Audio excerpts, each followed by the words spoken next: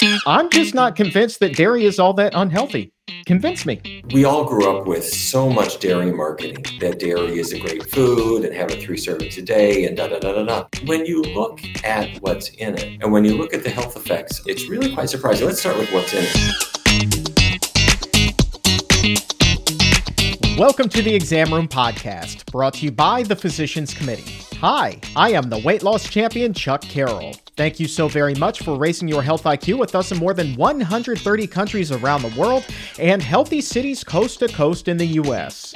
Greenville, North Carolina, Nacogdoches, Texas, and San Diego, California. We appreciate you helping to make the world a healthier place. This is episode 16 of season 5, number 315 overall. Dairy is unhealthy? Convince me. That is a challenge sent in by a viewer on today's show. And the man tasked with doing the convincing is health expert Dr. Neal Barnard. And he has been covering this extensively throughout his illustrious and lengthy career. Now, like most of us, growing up and perhaps even still to this day, the person who wrote in was told that dairy is an essential part of their diet. It's necessary for strong teeth and strong bones. You need it to be healthy, period. But there's a chance that the facts that will be presented by Dr. Barnard today will offer a much different take on everything from milk to yogurt and even cheese. And then we're going to be opening up the doctor's mailbag to take even more of your questions. We're going to be examining the quality of protein that's found in dairy compared to the protein found in plants. And what about those dairy-free milks? Aren't they unhealthy because of all the sugar? We're going to find out. And then, shouldn't skim milk be at least a little healthier than whole milk? We've got the side-by-side comparison. Also today, interesting research on blood pressure during the pandemic that has some doctors sounding the alarm. And I'll tell you why after the Q&A with Dr. Barnard. But before we get going, I want to say a huge thank you to the Gregory J. Ryder Memorial Fund. Their support of the Exam Room Live and the Physicians Committee is helping to raise our health IQs and making this episode possible. The Gregory J. Ryder Memorial Fund supports organizations like the Physicians Committee that carry on Greg's love for animals by promoting plant-based health and working to end animal abuse. You can visit the Gregory J. Ryder Memorial Fund online at gregoryryderfund.org. That's Gregory Ryder, R-E-I-T-E-R, fund.org. And while you're there, subscribe to their newsletter so you can keep up with everything that they are working on. All right, time now to get everything going with the great dairy debate from the Exam Room Live. Dr. Barnard, so glad you're here. Great to be with you, Chuck. All right, let's just get going right here off the top. Tina's question, not even so much of a question as it is a statement. She says, I'm just not convinced that dairy is all that unhealthy. Convince me. You know, we all grew up with so much dairy marketing, that dairy is a great food and have it 3 servings a day and da-da-da-da-da. And when you look at what's in it, and when you look at the health effects of it, it's really quite surprising. Let's start with what's in it. People think, well, a Coca-Cola, not healthy. Sodas in general, not healthy. Why? Too much sugar. Okay, let's take that glass of milk. What's the number one nutrient in the milk? Is it calcium? Nope. Protein? Nope. Fat? No, it's actually sugar. That's the number. Yes, exactly. Number one nutrient. The majority of the calories in a glass of non-fat milk come from sugar. It's lactose sugar, and that's famous because it gives people an upset stomach a lot of the time, but it's also just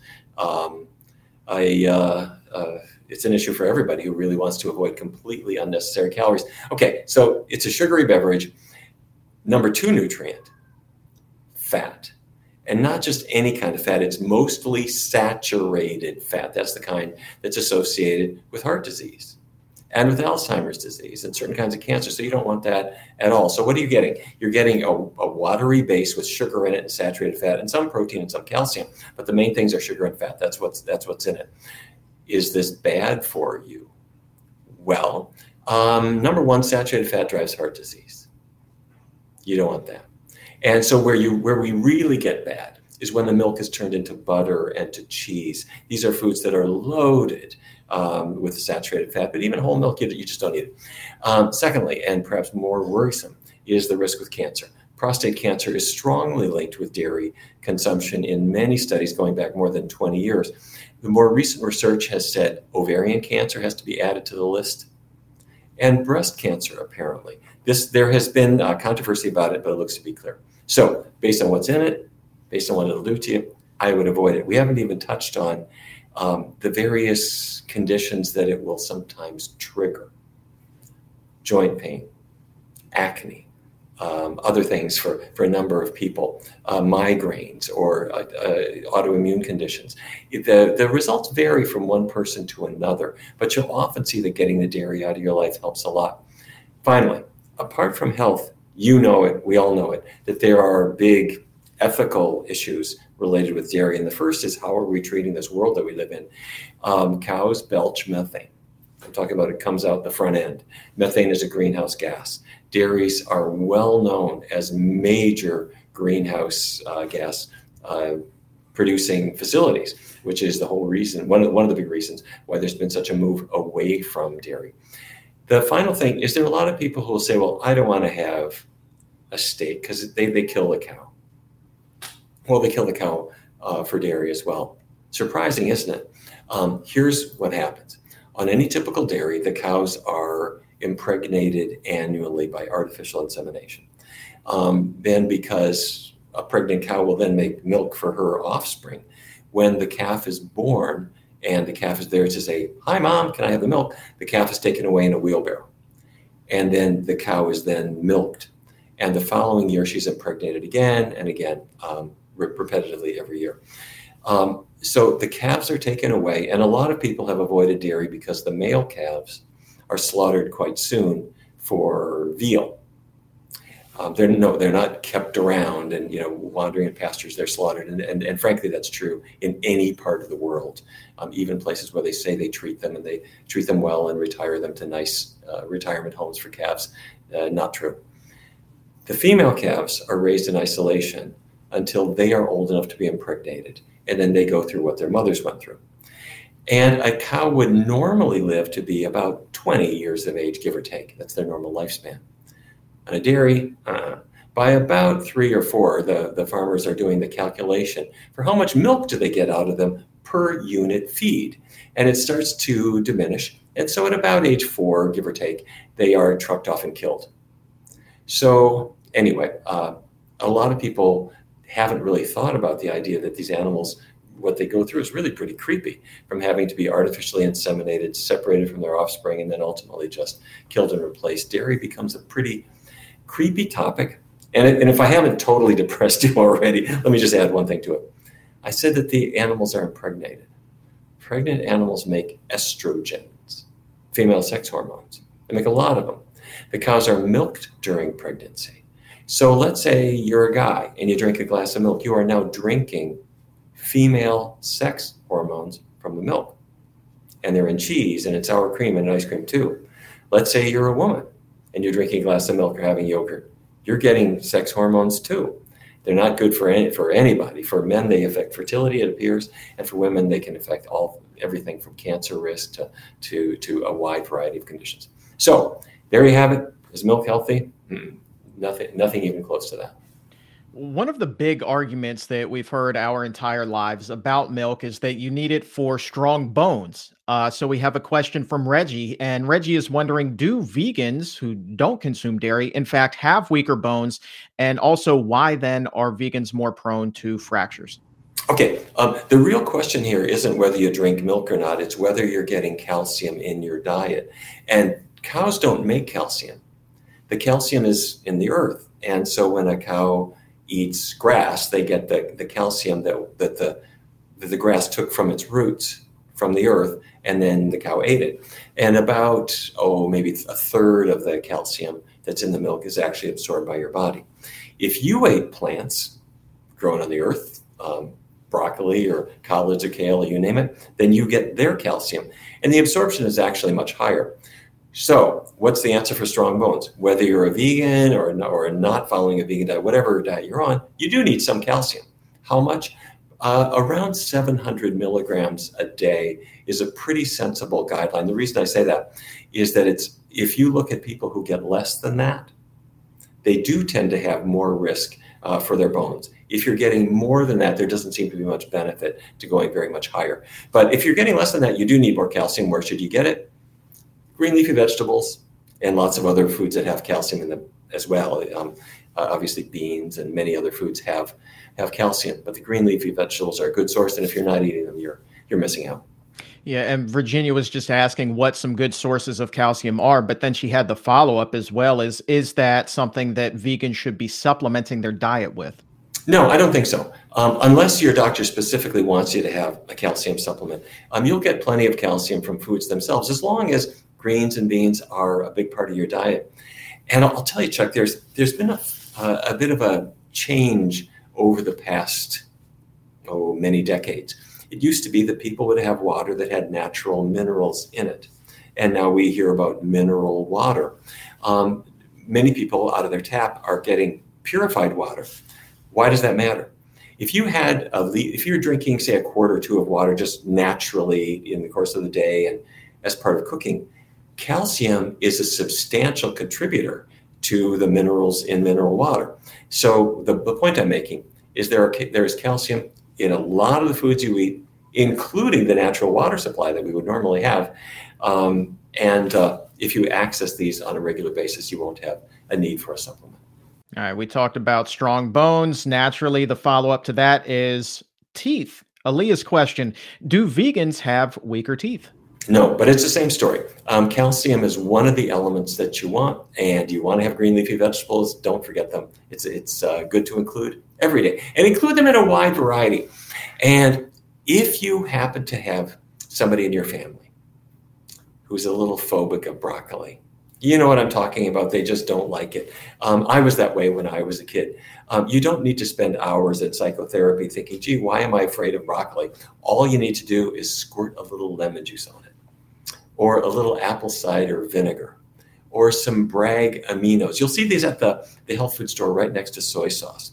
These are toppings that cut through that little faint bitterness that broccoli or other greens have and make them like candy. So cook it up, make sure it's adequately cooked, season it properly. You are going to love your green leafy vegetables.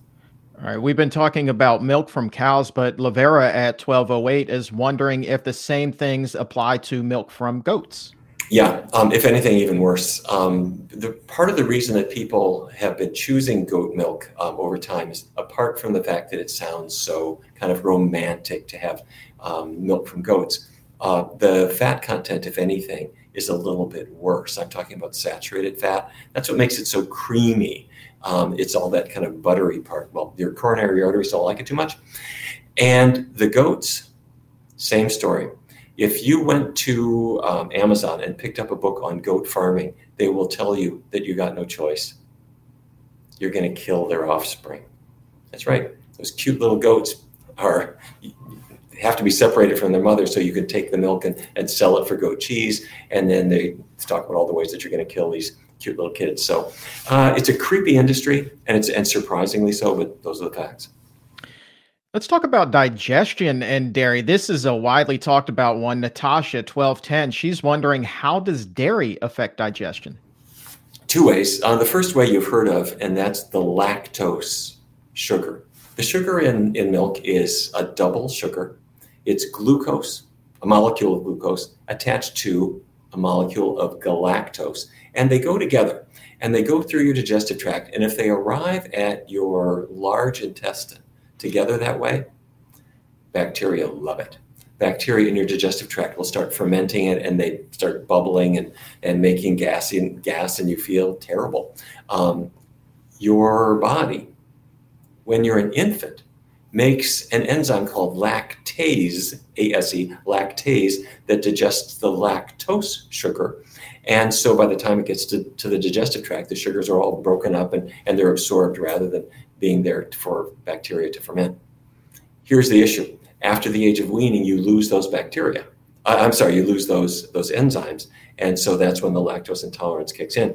Now, lactose intolerance is the norm for not just humans, but for all mammals. Many whites, people of European extraction, carry a genetic mutation that causes those lactase enzymes to persist longer in life.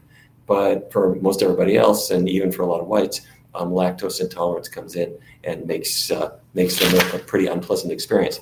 And Chuck, forgive me for this long-winded answer, but I do want to add one more thing. And that is, lactose intolerance is not a disease. It is nature's way of saying, get weaned already. You should not be drinking milk anymore. Mother Nature is trying to protect you. It says, if you have a digestive upset and you stop drinking milk, good. That means you're less likely to get prostate cancer or cancer of the ovary or the heart disease that might come from having all that dairy fat. So listen to your body, and that digestive upset says, forget it. Okay, I said there's two ways that you can get indigestion from it. The first way is the lactose intolerance. The second way is a dairy allergy. Not that common in adults, but some people are allergic to the dairy proteins. And the answer in both cases, skip the dairy. All right, we've talked a little bit today about how there are studies showing that dairy can increase a person's risk of cancer, but Steph is looking at studies that are showing the exact opposite. She's saying some studies have shown that milk can actually reduce the risk. Why is that? Yeah, if we look at different cancer types, the mechanisms are different. I mentioned prostate cancer earlier, and with prostate cancer, the results are really pretty clear and convincing that men who consume the most dairy have the most prostate cancer. The increase is maybe 40%, something like that, increased risk for men who have a dairy serving daily compared to those who don't have any. So it's a substantial increase in risk. With regard to cancer of the ovary, same story, more dairy, more increased risk. And the evidence is pretty convincing there too. With breast cancer, it's been really up and down. Over time, the evidence has been quite mixed. The problem that we've had with breast cancer is that it looks like we've had a lot of confounding going on, which is this. Women have been told, drink milk for strong bones. The most health-conscious women were the ones who were drinking the milk. And they, in turn, were health-conscious in many other ways. They weren't drinking a lot of alcohol. They were exercising. And so their breast cancer risk was a little lower than other women for those reasons. And the milk seemed to take credit for it when it might not have been the case. But last year, a big study came out from the Adventist Health Study 2, and they looked at women who drank no milk, women who drank a little milk, women who drank a lot of milk. They had tens of thousands of women in the study, huge study. And there, by controlling for these other confounders, they found a clear and consistent relationship. More milk, more risk of breast cancer. Finally, there is one bit of good news for the dairy industry, and that's colon cancer is reduced in people who drink a lot of milk. But it has really nothing to do with the milk itself. It's just a calcium effect. The more people have high calcium foods, the less their risk of colorectal cancer. So bottom line, milk is going to increase the risk of several common cancers. And with regard to colon cancer, there are far better ways of reducing your risk. Generally speaking, when you're looking at a study, how important is it to look at who funded the study, who the authors of the study are? Well, you always want to look at that. Now, I wouldn't necessarily say that say dairy industry funding is necessarily going to twist the results, but it can, and you certainly do want to take it into account. We've seen this, where we saw this really tragically was with the cholesterol controversy back in 2015. There were a lot of studies that seemed to suggest that maybe eggs would be sort of benign with regard to cholesterol. And when you looked, it was clear. The egg industry was funding these studies and really sort of twisting how the results were interpreted. With dairy, we see a lot of the same kind of thing. Let's do a follow-up here. We were talking about calcium, obviously, a little bit ago. Mitch is wondering from 1213, is almond milk an okay source of calcium? It depends on the type. You'll see some of them have calcium added, some don't. Read the label, and you'll see. I should mention that no kind of milk, whether it's certainly not animal milk, but even plant milks, they don't have to be your main source of calcium. Remember, green leafy vegetables? The reason I'm pushing them so much is they don't have added sugars. They have virtually no fat, no saturated fat. And they bring you not just lots of highly absorbable calcium, but they bring you iron in its healthiest form. They bring you antioxidants. So don't forget your green leafy vegetables. We're going to make a big pitch for them. But almond milk, it's fine. You can have it if you want it. It's perfectly okay. To that end, let's stick with the dairy-free milks. Roger wants to know, what is your take on them, given the fact that a lot of them have added sugar? Well, keep in mind where we started. Milk, cow's milk, its number one nutrient is sugar. And so to make the almond milk or the hemp milk or the rice milk or the oat milk taste like milk, a lot of the manufacturers add sugar to try to match the cow's milk. Now, some of them don't, and you can choose whichever one you want. Cindy's question, how does the quality of protein found in dairy compare to the quality of protein that is found in plant sources? Well, in any kind of food, you have a mixture of the protein building blocks. These are the amino acids, and there are a number of them. And you don't need just one or two, you need a variety. It's sort of like if you're going to make a building, you need some bricks, you need some mortar, you need some structure. With amino acids, you need a variety too. Now, plants provide them all. If you eat a plant-based diet, you'll get all the essential amino acids that you need to build and maintain a healthy body. And that's true even if you're an athlete. But for any given food, they might play favorites. They might have more of one amino acid, less of another, but a varied diet that includes beans and vegetables and fruits, whole grains. It's got all the amino acids you need, no problem at all. Now, milk is designed to provide the amino acids needed by a calf, and a lot of fat and a lot of sugar to help that calf grow. So that's a special kind of fuel for growing the calf. For you are a primate, and your natural diet is going to be from plants. Let's take a second to do an exam room roll call here. Hi to Joanna, Tracy, Diane, Cairo, Karen, Vegan Todd, Tofu Tuesday, everybody else hanging out with us in the chat room today. Appreciate you guys being here and helping to make the world a healthier place. Let's take a question here from Aaron. I guess not quite ready to abstain from dairy altogether. Aaron wondering whether skim milk is a healthier option than whole milk. If you take skim milk, what are you doing? You're removing the fat. That's a good idea because that fat is really bad. It's mostly saturated fat, as I mentioned. Saturated fat linked to Alzheimer's disease, linked to heart disease. Get rid of it. So now what are you left with? You're left with a beverage whose number one nutrient is sugar. Exactly. So if I were you, I'd get rid of the sugar too. And if you get rid of the estrogens that are still there, yes, there are estrogens in the skim milk too. If you get rid of those, eventually, if you keep getting rid of the stuff in milk, you're going to be left with water. And that's the only part of it that's actually any good. Let me come back to this estrogen issue because it's something people don't talk about. They don't think about. They know there's fat in milk. They know there's sugar. They know there's sometimes antibiotic traces because the factory that the milk came out of was a living, breathing animal. But I mentioned that animal is pregnant. And they're impregnated every year by artificial insemination. Their pregnancy lasts 9 months, and they are milked during much of that pregnancy. The estrogens get into the milk. The dairy industry knows they're there. They've argued, well, you've got estrogens in your body anyway. What's the difference if we add a little bit more? But when the studies came out on breast cancer that I mentioned earlier, they raised this issue, and they said, wait a minute, we've already known that the little bit of added estrogens that are in milk do seem to be biologically active. In a man's body, reduced sperm counts. In a woman's body, it appears higher risk of breast cancer, and it alters the menopause experience and other things too. So the question is, do you want to drink something that's got estrogen in it? And I'm hoping that people would say no. I mean, there's no health benefit to it whatsoever. All right, fair question here. We've talked about soy and estrogen. We know that soy among men will not cause breast enhancement. But is it fair to wonder whether perhaps the estrogen found in dairy may in fact give a man moobs, or would it be the fat from the dairy that would do the trick there? Yeah, I think there are estrogens in dairy, and they can contribute. They do contribute to the estrogen in a man's body or to a woman's body. You don't need them. You don't want them. I would avoid them. But the bigger issue is with milk, and I got to say, especially with cheese, because it is so concentrated in calories, it drives weight gain. And weight gain means your adipose cells, your fat cells. The mass of fat cells is getting bigger and bigger and bigger and bigger on your stomach, on your thighs, all over.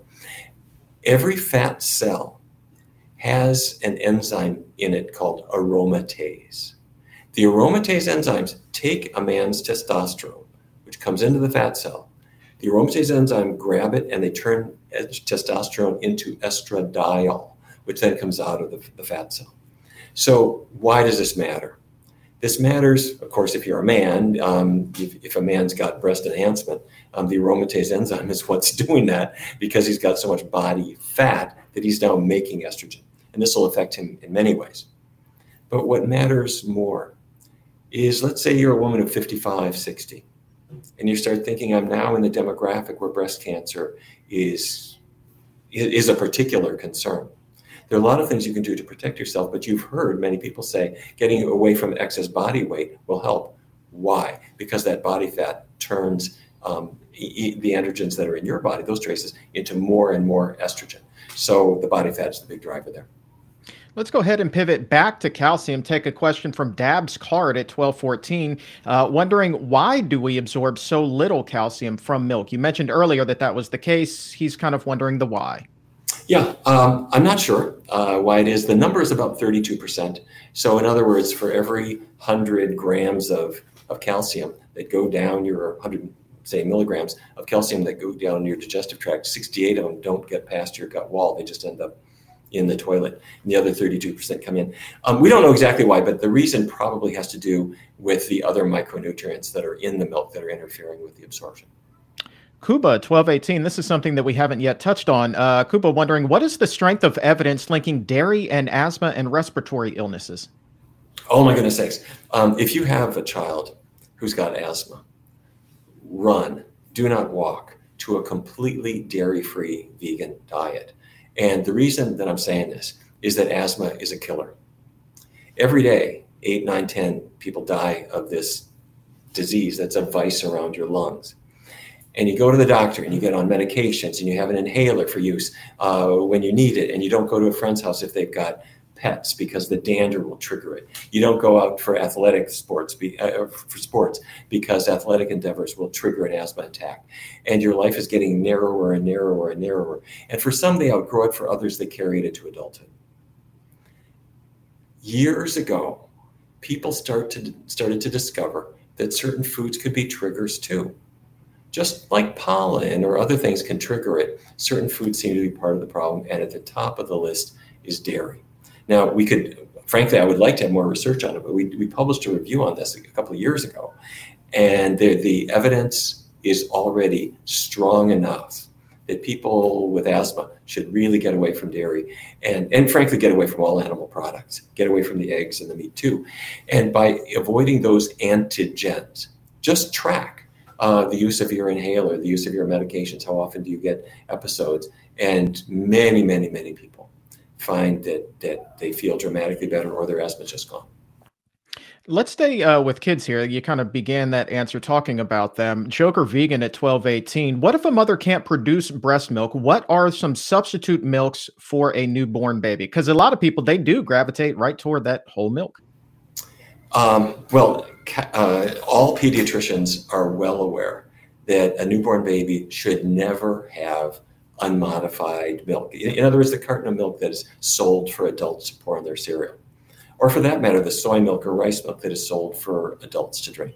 Those should never be given to a newborn. Newborns need formula. And every single hospital throughout the world, they might have some dairy formulas, but by default, they typically use non-dairy formulas. They're widely available because they're less allergenic. So every hospital, every pediatric clinic is well aware of all the options, and there's lots and lots and lots of them for people who are avoiding milk. And frankly, breastfeeding is always preferred. If breastfeeding is not possible for whatever reason, a non-dairy formula is a good thing for the baby. In the chat room right now, imagine this. We have Cookie Monster telling people to eat tofu. That is the power of the exam room. Cookie Monster, eat tofu. I never thought I would see the day. Let's talk about inflammation here for a second, Dr. Barnard. Take a question from Jesse at 1220. Jesse is wondering whether dairy increases inflammation in the body. We can measure inflammation. For people who are wondering what we're talking about, inflammation is your body's response to injury or to invasion. Your body makes chemicals, natural chemicals that, let's say, you're cut, and they will cause the blood vessels around the cut to expand, to bring healing proteins into that area. So that's the inflammatory process. But unfortunately, inflammation can get a mind of its own, and it can get kicked off when you don't want it. And then it causes all kinds of problems. And there are many foods that trigger inflammation. Dairy's at the top of the list. How does this manifest? Inflamed joints, rheumatoid arthritis, other kinds of inflammation in the skin. Multiple sclerosis is a condition that's autoimmune as well. And there are many, many others where we believe that antigens, including the antigens in dairy, are triggering this kind of process. All right. Well, riddle me this, Dr. Barnard. This is something that has been brought up by Dotsie Bausch and the fine folks over at Switch for Good, but we're talking about inflammation. Athletes obviously want as little of it as possible to enhance their recovery time, and yet chocolate milk is pushed as the ultimate post-workout recovery drink. So is it really this great elixir to drink after a workout, or are they just throwing fuel on the fire? I have to say, the dairy industry has tried so many different marketing schemes, and their idea, these are not stupid people. They know that they want to sell the product to people, and they don't want to sell it to somebody who's 70 or 80. They want to start when you are a newborn, or not a newborn, but when you're just starting school, when you're 2, 3, 4, 5 years of age. They want you to be a customer for life.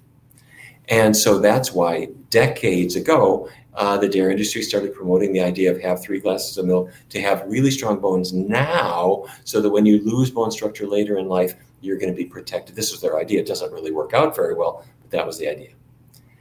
So who are they pushing it on? Basically high school kids, college kids. The whole idea is after your workout, have a glass of milk, because now you need sugar to rebuild glycogen. You need fat for calories.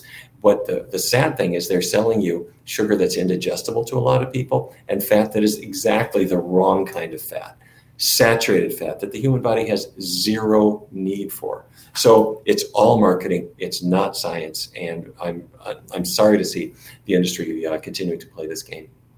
We have time for a couple of more questions. Let's jump over to Amber at 1225. Wants a follow-up. We were talking about the respiratory system and a little bit of congestion. Amber wondering specifically, she says that I noticed that before I gave up milk, I was making way more mucus. Why was that happening? Your body's reacting to it. Your body reacts to a lot of things that don't belong, specifically proteins. The protein on a virus. Your body recognizes it and makes an immune response to it. The protein on a bacterium or on a parasite. And when a food comes in, your immune system sizes it up and says, could this spell trouble? Do I need to make an immune response to it? And the answer, in some cases, the body says, yes, let's attack it. And one of the ways it attacks is it creates mucus to cause you to cough up whatever is in your body. That's what your body is clumsily trying to do. This is a crude sort of defense mechanism against this foreign protein that your body wants to get rid of.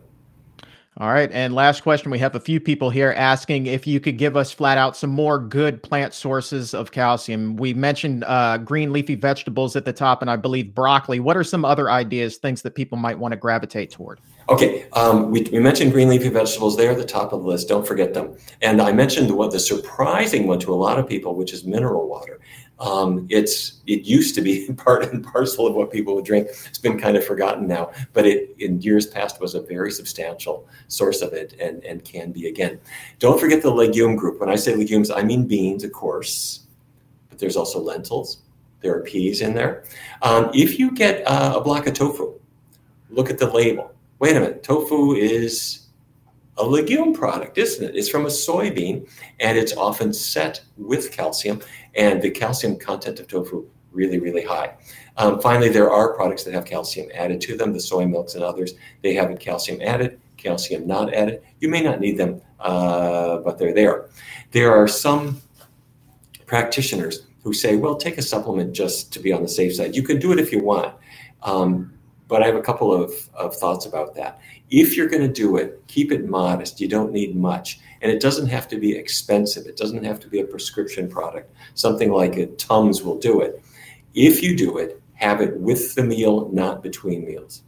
Calcium supplements taken between meals increase the risk of kidney stones. Calcium supplements taken with the meal tend not to because it's mixed with other foods. But you shouldn't be needing the supplements in any case. Green leafy vegetables, don't forget the mineral water. The whole group of legumes, they're all great, including the legume products like tofu and others. You're going to have plenty of calcium in your diet. There you go. Let's go ahead and close up the doctor's mailbag for today. But I feel like there is so much more that we could still tackle when it comes to dairy. So guys, please continue to post your questions in the comments or in the chat. And you can also send them to me whenever it is that you so please on Twitter and Instagram at Chuck Carroll WLC. Would love to keep this conversation going with you guys. And we'll do a follow-up show with even more answers for you. And if you enjoyed today's show, feel like you raised your health IQ by a point or two, please go ahead and like it and subscribe to us right here on YouTube as well. That would do us a huge favor. And really, it helps get this potentially life-changing and even life-saving information in front of those who need to find it the most. So you're really trying to help out the next guy or gal who is trying to improve their health just by liking this video and subscribing to this channel. And Dr. Barnard, we can't wrap up things today without giving a huge thank you to the Gregory J. Ryder Memorial Fund for their support of the Exam Room Live and the Physicians Committee, which is helping to raise our health IQs today and making this episode possible. The Gregory J. Ryder Memorial Fund supports organizations just like the Physicians Committee that carry on Greg's love for animals by promoting plant-based health and working to end animal abuse. And you can visit the Gregory J. Ryder Memorial Fund online right now at gregoryryderfund.org. That's Gregory Ryder, spelled R-E-I-T-E-R, fund.org. And while you're there, go ahead and subscribe to their newsletter so you can keep up with everything that they are working on. And Dr. Barnard, as always, I know that the Ryder Fund is it's a special group of individuals led by Allison Mahoney that means a lot to you personally. It certainly does. Greg was such a great friend, and Allison it continues to carry on such wonderful work, educating people and inspiring them too.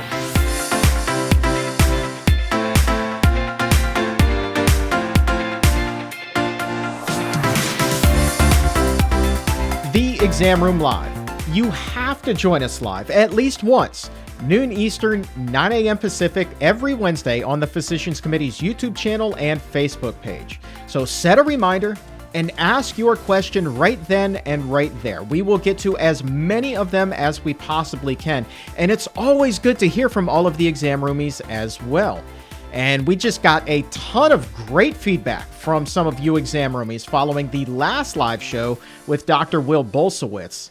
The color of poo and what it's telling you.